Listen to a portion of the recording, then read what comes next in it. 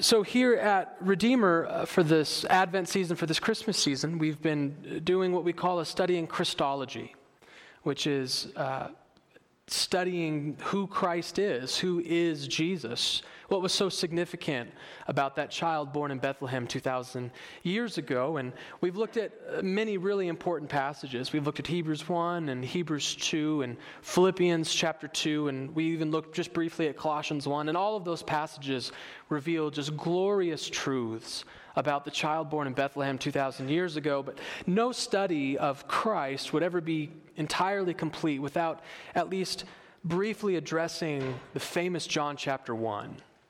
If you have your Bibles, I would invite you to turn into them. The text we're looking at is also in the bulletin if you grabbed one, but you're also free to just listen and hear the Word of God.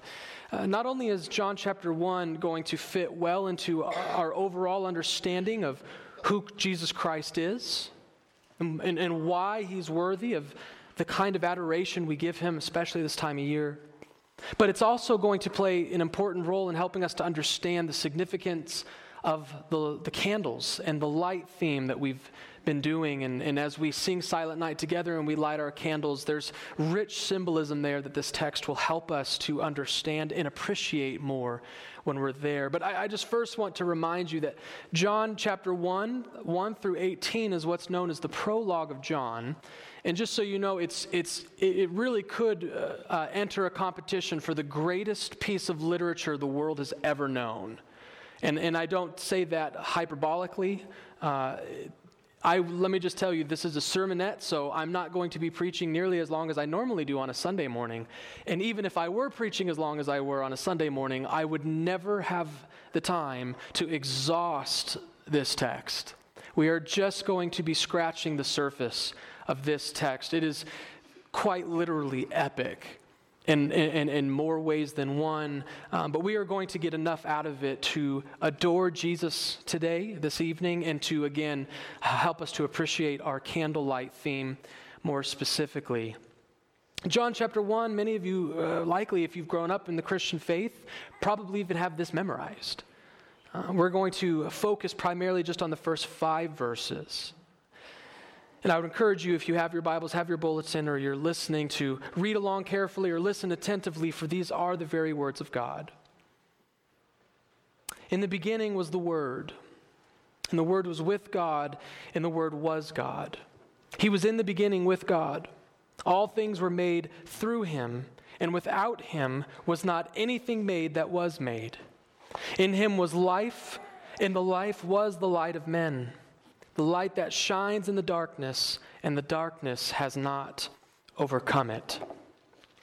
John begins his gospel in a familiar way to the Jewish audience, in the beginning, which would have immediately brought his Jewish readers' attention to the opening of our Bibles. Genesis chapter 1, in the beginning, God created the heavens and the earth. But John begins his gospel slightly differently. He says, in the beginning was the Word.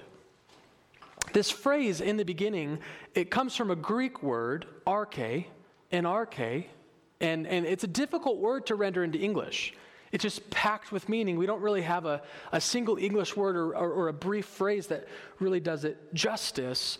The Greek word arche, it's where we get words like architecture from. It's where we get when you hear someone talk about the moral arc of a story, it comes from this concept. But in the Greek, this word arche, it's not indicating that it has, that there was a beginning to God, or that there was a beginning to whatever the word is that John mentions. But the word arche, it tells its readers that there was an eternity here, and God was present there. The word is literally saying, as far back into eternity as you want to go, the word is there. Right? Even in Genesis 1, when it says, in the beginning God created, it's not saying that God came into being in that point. It's just simply saying, as far back as eternity goes, God was there and he created. In the same way that in the beginning, in eternity past, was the Word. And again, if you've grown up in the Christian faith, you probably know that Greek word that's underneath what our English Bibles render the word there, and it's the Greek word logos. In the beginning was the logos. Now, In one sense, this was a peculiar word for John to use because logos doesn't have a very specific meaning. It's not talking necessarily about a very specific person or a specific idea. It's quite literally, it's a huge word loaded with meaning. But it was important for John to use it. And the reason is because this word carried incredible meaning to both his Jewish and his Greek audience. Any Jewish or Greek person reading this text would have honed in on that word and found that word to be significant. For the Hebrew people, the word had an incredible significance because, and we've talked about this if you go to Redeemer on Sundays before, because of what we call the Greek Septuagint. And what was the Greek Septuagint? Well, just by way of reminder, at this time in history, the Gentile people have sort of overtaken the Jewish people. And so now the Jews have been dispersed and they are being enculturated by a foreign culture. And so because of that, Jews are now starting to speak Greek. They had what we call a Hellenistic influence, which means many Jews during the time that John was writing were Greek-speaking Hebrews. And so what happened before Jesus even showed up on the scene was a group of Jewish academics and Jewish rabbis got together and they decided so many of our people are speaking Greek and our religion is now getting into the Greek world that they need a Bible that they can understand. So they took the Hebrew Old Bible and they translated it into Greek. So when we talk about the Septuagint, we're talking about a Greek translation of the Old Testament. And that's important to know because if someone were to just say off the cuff, like, well, the Greek in the Old Testament, that would be potentially bizarre because the Old Testament wasn't written in Greek, it was written in Hebrew. But because of this translation, the Septuagint, and it's really it was prominent in the culture, and we know that because the Septuagint in the New Testament is what's quoted by our New Testament authors. Jesus quoted from the Septuagint. The apostles quoted from the Septuagint. So this was a widely used translation. And so what it did is it gave us the Hebrew scriptures in the Greek language. And so this Greek word logos is found all over the Hebrew-Greek Septuagint. The Old Testament in Greek is filled with this word. And every time it's used, it's always used to speak of the mouthpiece of God. It's used to speak of the word of God. The word of the Lord came forth. Hear the word of the Lord. Or an angel appeared delivering the word of the Lord. The Greek word that would have been used, that is used there, is the word logos. So to the Jewish people, when they see the word logos, they see God's revelation. They see God speaking, the word of God. And notice how John then uses it for them. He tells them that in the beginning was the Word, and that is exactly who we're going to see the text identify as Jesus. That is exactly who Jesus ends up being. For example, you can read along with me in verse 18. It says, "No one has ever seen God, the only God, who is at the Father's side, has made him known." The Word has taken the God that nobody has seen, and he has made him known. You see, it was the Word, it was Jesus, it was his job to proclaim to us who the Father is. That's why Jesus throughout the Gospel says things like, "If you have seen me, you've seen the Father." He says things like, "I have not come to speak my own words, but to only speak that which my Father in heaven has given me." You see, Jesus is the Word of God. He is the full expression of God. And that's all communicated just in the first half of the first verse. But it's more than that because, as we said, logos carried significant meaning not just to the Hebrew people, but to the Greeks as well. And what did logos mean for the Greeks? Well, if we were to take this as like a history lesson and go way back, way before Jesus, we would already see Greek philosophy start discussing this concept of the logos. Most people, unless you're some kind of like academic historian, you might know the Greeks for lots of things. But I would say to the lay person, to the lay historian, when we think of ancient Greek culture, we typically think of two things: the Olympics and philosophy. All right, like that's what the Greeks were kind of known for today: the Olympics and philosophy. Philosophy was everything to the Greeks. And there are famous philosophers that we still study in secular schools today, like Heraclitus and Plato. And it's just amazing how much Greek philosophy has influenced Western culture. Oh, you'd be amazed. Thousands and thousands of pages have been written on that very issue. And the Greeks were discussing philosophy. As a matter of fact, you can read, we won't turn there today, but in Acts chapter 17, there were schools of thought that had developed in the first century.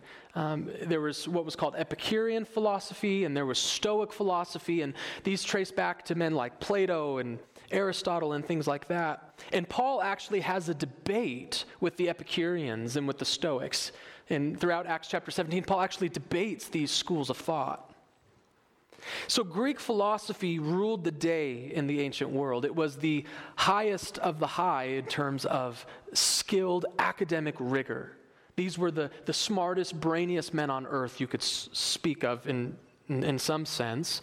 And the word logos was an incredibly important word to Greek philosophy. It was essentially the foundation of Greek philosophy. Time won't permit us to go into much detail about it, but just to briefly fill you in, the word logos was seen by Greek philosophers as the presence that held the universe together. It was seen as the consciousness or the soul of the universe. The Greek philosophers would study the world, and they said the world and the universe has such an orderly, consistent nature to it that it's a lot like a human mind. It's logic, it's consistent, it's upheld, it's governed, it's predictable. And that's why our English word logic comes from the word logos. They saw it as being the source and the creator of the universe. They saw it as holding the universe together. They saw the Logos as being the source of human beings and of our reasoning faculties. They saw the Logos as being this mysterious, universal, eternal foundation of all observable universe. And guess what? That's exactly who Jesus is. Hebrews chapter 1 tells us that he created all things and that by the word of his power, he upholds all things. Jesus is the one holding the universe together. It is his image that we see in people around us. Romans chapter 1 talks about how his very creation screams and proves his very existence so that all men are without excuse. Jesus is the source of the universe. He is the source of human reason. He is the one who upholds and created the universe. He is the grand consciousness over all that we see. So you see, John could not have picked a better word for his audience. He's saying the word of God that the Jews so admired and the logos, the Greek philosophy that the Greeks so admire, you have found your answer in Jesus. And specifically, that Jesus, that word, that logos, was in the beginning. He is the eternal logos. But the text continues, the word was, in the beginning was the word, and the word was with God. I've kind of already presupposed who the word is. John hasn't yet identified him specifically as Jesus. But what we see here is this word, the logos, remember we talked about this, is a very general word with a wide ranging of meanings. But here, John begins to narrow his definition of what the word was because it says that the word was in existence with God. So you see, John is not talking about some abstract principle of philosophy. He's not talking about an idea. He's talking about something, someone who's able to have personal relationship. As a matter of fact, that little word with is used in 1 Corinthians 15, and there it's translated face to face. And in 1 Corinthians 15, it's used to discuss when Jesus returns for a second time. Paul says, then we shall know him face to face. In other words, when Jesus returns, we will have the kind of relationship that John is describing he had with God. So the word is not some abstract concept, it's a personal being. It's somebody who was with God in the beginning. Face to face with God. And so what that tells us is that there's some distinction that we have to make between the word and God. It wouldn't make sense to say, I'm with myself. It wouldn't make sense to say, I marry myself or I'm dating myself. Jesus the Word was in relationship with God. So there was some kind of distinction between the two. And you think that's easy for us to get. But the reason it's difficult is because what does the very next part, not the next verse, not somewhere in the Old Testament or somewhere in the New Testament, the very next part of the sentence, the Word was a person who was with God, and the Word was God. Now, if you were to look at this in the Greek, you would see that what John is not saying is that the Word was with the Father and the Word was the Father. There's actually a difference in the second God that we see. And if you've ever encountered a Jehovah's Witness, they make a big deal of this difference. A bigger deal that needs to be made. But really what John is saying here is that this Word, this personal Word, was in relationship with God the Father in all eternity, but he was also divine. This was not an angel. This was not a human. This was not a creature. This was not a demigod. This was not an abstract concept. There was God, a divine being in relationship with God. This Word was with God, but he was also divine. We have a fully divine person in relationship for all eternity with God. And all of that is in the first verse of John chapter 1. The first verse, that for all eternity a divine person existed with the Father and was fully divine. And how do we know that I'm talking about God the Father here? Am I imposing that on the text? No. Because remember what we saw in verse 18, it says, no one has ever seen God, the only God who is at the Father's side. At the Father's side. So as we work through just the first verse, we know that God, we can replace that with the Father. And that the one who is at the Father's side is God, or as verse 18 says, is the only God. So get this, a monotheistic Jew, a Jewish person who believed there was only one God, is telling us that in eternity past, there were two persons who were both fully God in relationship, and there's only one God. And again, that's just in the first verse. But then John begins to narrow his definition of the Logos even further. Verse 2, he. This personal, masculine person. Again, not a concept, not an abstract thought, not just the voice of God. A personal aspect, a personal person, a he. He was in the beginning with God. And then verse 3, he says, all things were made through him, and without him was not anything made that was made. A few important things to say. So again, we see the personal nature, that this Logos is a he, this Logos is a person, and this Logos is active, capable of making his own decisions. How do we know that? Well, because he did something. And that's putting it lightly. He did something. What did he do? He created everything.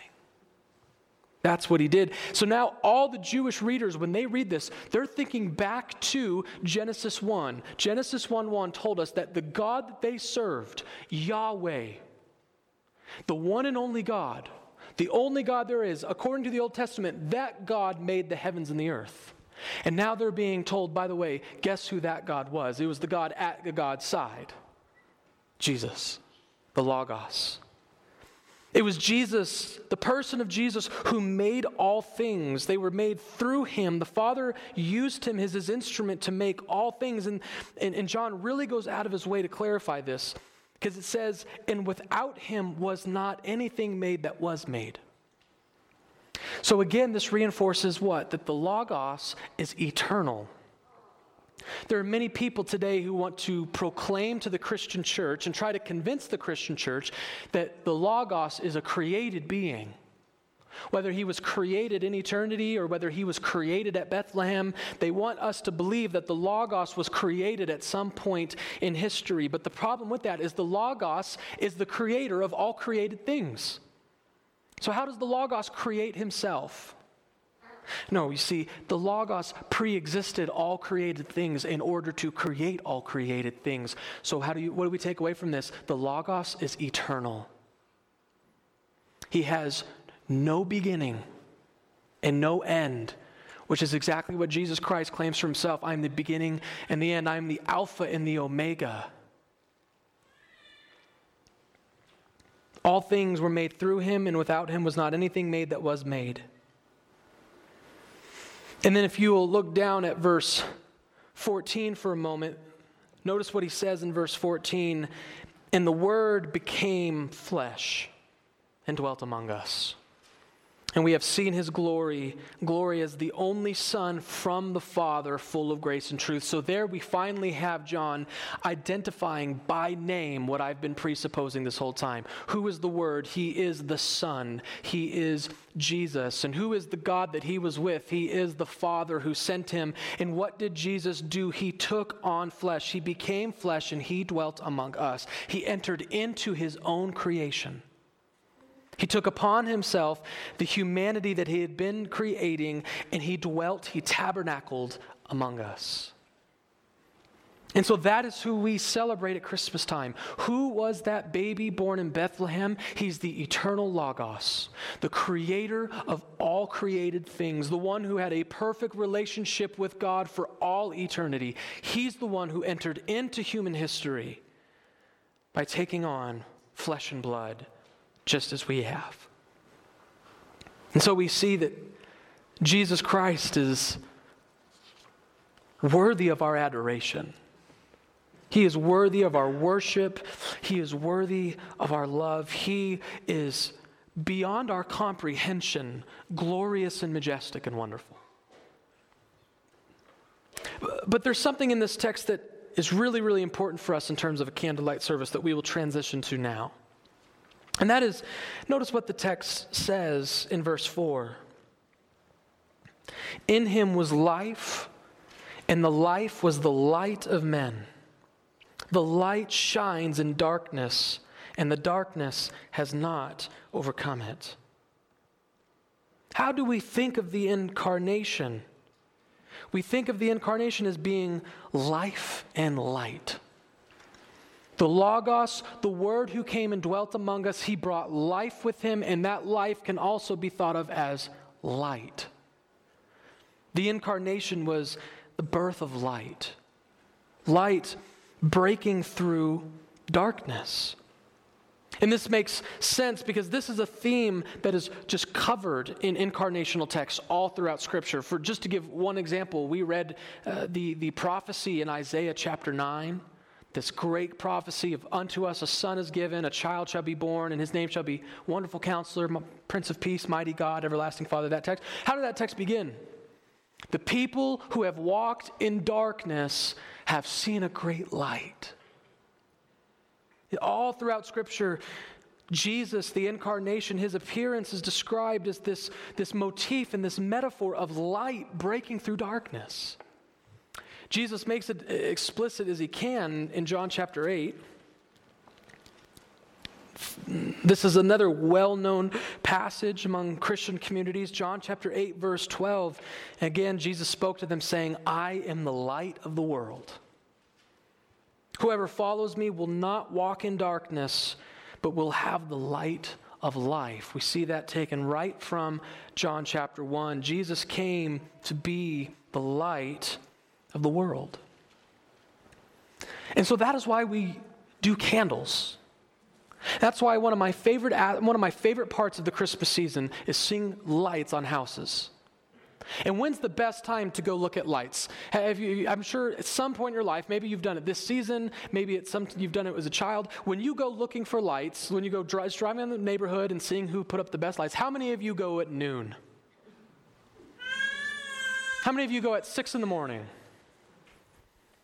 You go at nighttime.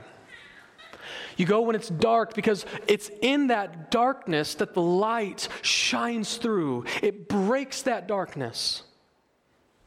And that is the metaphor, that is the image Scripture gives us for the coming of Jesus Christ, that our world was dark. Spiritually, it was dark. It was a broken, fallen world filled with rebellious, idolatrous, sinful people with no hope. That's how that's how Ephesians describes us. You who were once alienated from God and without hope in the world. It was a hopeless, dark place until we heard the cries of that baby in Bethlehem. And his cries were a beam of light that pierced through the darkness. And it promised us, as the prophecies say, that light will continue to increase, that light will continue to grow until all the darkness is cast out. As we just sang, he comes to make his blessings flow as far as the curse is found. He has come to shine his light in every crevice, to push out all darkness. He has come with everlasting life. He has come with a kingdom. He has come with the forgiveness of sins, and it is that he is illuminating our world. He is the light of the world, and all who put their faith and trust and follow him will not walk in darkness, but will walk in light. They will have everlasting life, the forgiveness of sins, because of what Jesus has done on the cross, because of what his ministry and his kingdom has accomplished for his Father's glory. But there's something else we also need to understand just briefly before we finally press on, and that comes from a text which brings up maybe a little bit of attention in this, and it's Jesus' famous Sermon on the Mount. In Jesus' famous Sermon on the Mount, Matthew chapter 5, he first, by speaking to his people, he tells them that they're the salt of the earth. And then he takes that same idea and makes a new metaphor for it. And what does the light of the world, the one who came with light and life, who does the light of the world say? What does the light of the world say to us? He says in Matthew chapter 5, verse 14, you are the light of the world. You are the light of the world. A city set on a hill cannot be hidden, nor do people light a lamp and put it under a basket, but on a stand, and it gives light to all in the house. In the same way, let your light shine before others, so that they may see your good works and give glory to your Father who is in heaven. So who's the light?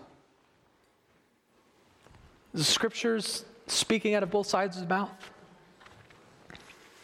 Jesus is the light, but it is because of our union with the light. Because Jesus, the life that he brings through his gospel, that gospel is transferable. It's something that we can believe, it's something we can understand, it's something we can live out, it's something we can share.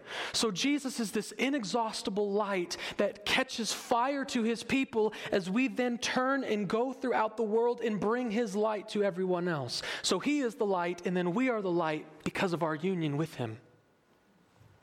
Jesus, his gospel, his ministry, his death on the cross is light to our dark world, and we are the ambassadors, we are the ministers of that ministry, and so by that we light our torches and we take them into the darkness.